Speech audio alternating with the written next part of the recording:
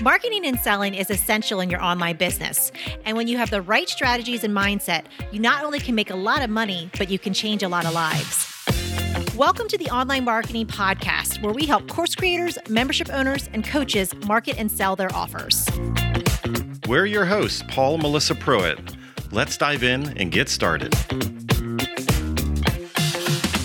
Welcome to the Mastermind Series, where you get to experience Paul and Melissa and their mastermind brainstorming and sharing different ideas on marketing and sales. Next, we have Meg.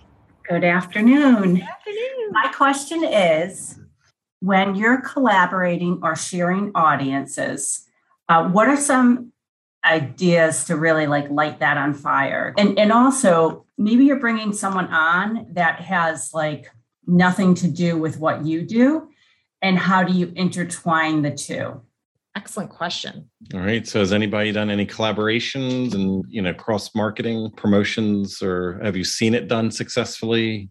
Any tips or recommendations that you can give? Are you talking, Meg, about cross promotions, or more like I have guest experts in my membership? Yeah, I have guest experts too. I'm talking more about when you're going to maybe have someone just come randomly join. Maybe they're not a leader or an expert per se. Maybe they could become one, but you're trying to cover a topic that has nothing to. I'm a nutritionist, has nothing to do with food or nutrition. For instance, maybe it has to do with real estate or living wills or things like that. What's your goal in doing that? Well, my membership is Harmony Within. It's not just about nutrition, but my goal is to share audiences so that I can grow more followers and members, etc. So does anybody have any experiences with this, either as a consumer or influencer? So what's really interesting is Melissa just did a presentation a few hours ago before we got on this call, and she spoke into a group of physicians. Guess what? About potentially looking for membership opportunities in their practice. Mm-hmm.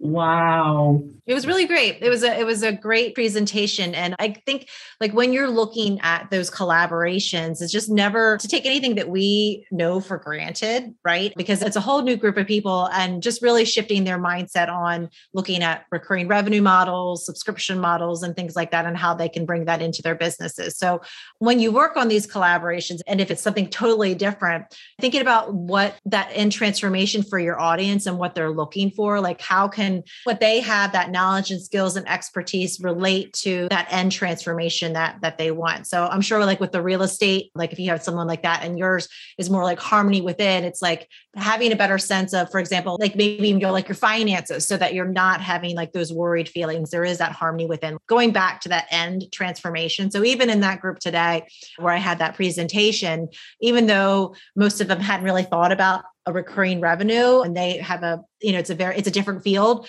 than just courses and memberships, but it's hey, as a physician, there's lots of opportunities, whether it's in real life that you could have a subscription, or something that's going to supplement what you already do with the people that you work with. So what I'll add is, what I would recommend is, first, I would start with adjacent natural markets that would be peripheral around what your core topic is, because it'll make the most sense. That's what people are coming to you for.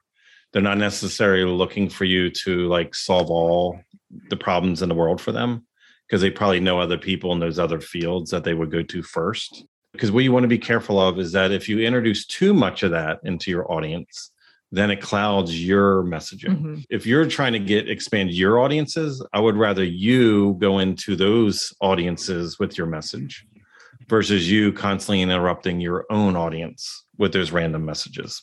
Does that make sense?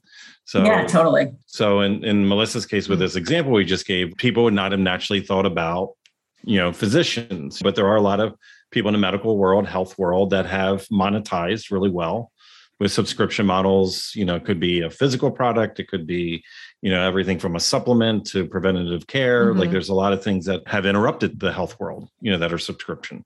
So that allowed her to have a link to go to influencers to be hey, here's an opportunity where we can speak into this topic that's outside of our natural bubble. So we were able to bring that value. So look for that link, because otherwise what will happen is if you're just bringing in these things, it might just cloud the messaging, the purpose and the reason why people are there. Like it might have a feel good to it, but then there might be a certain point you're overloading them with too many variables and at least on your end. So very openly, I'll let you know on our end, we go out and seek as much as possible as far as opportunity. So we can be in as many places that our message makes sense. And at the same time, we're very protective of our community because we don't want a lot of randomness to come in. Because everybody that comes in, they also want to sell their own product and service. So it's like you bring in a financial planner. Well, they're not just really coming in to talk about financial planning. They want to sell, their services to your group.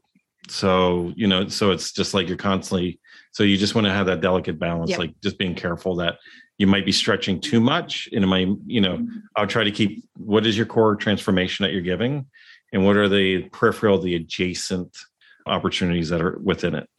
And just so you can understand, like we have in the past brought in within our space, even though we talk about helping people with courses and memberships and helping them get all that squared away and attracting clients, they're entrepreneurs, they're building their businesses. So we brought in people that were like QuickBook experts, that would show people how to do their bookkeeping better in the past, about digital decluttering, as far as like how to make their world. We had the time doctor, time management, so we brought in other experts, within what we felt were still things that made sense for why they were there.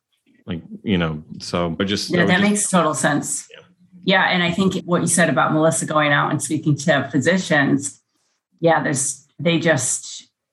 not thinking about this, but when they hear the concept, obviously they're bright people and they do the math. I mean, we're probably going to be seeing more of that down the road. I know for myself, I live in Rhode Island. There's not one dietitian, I don't think, that has a membership except me. I'm sure that will change, but I actually thought about calling the Rhode Island Dietetic Association and offering to do a presentation. But then I'm kind of like, but then I'm going to have all this competition. I'm going to let it get up and running first. Right. Make it a success. And that's your secondary business opportunity because you did it. You now can show others how to do the same thing. Yeah. Great answers. Thank you so much, everyone. If you would like to work with us and our team to help you snap up more sales and incredible clients with a stellar marketing strategy that works, go to adaptivemembership.com and sign up for our wait list. We have a limited number of spots in our exclusive program to set you up for success and take action. We're waiting for you at adaptivemembership.com.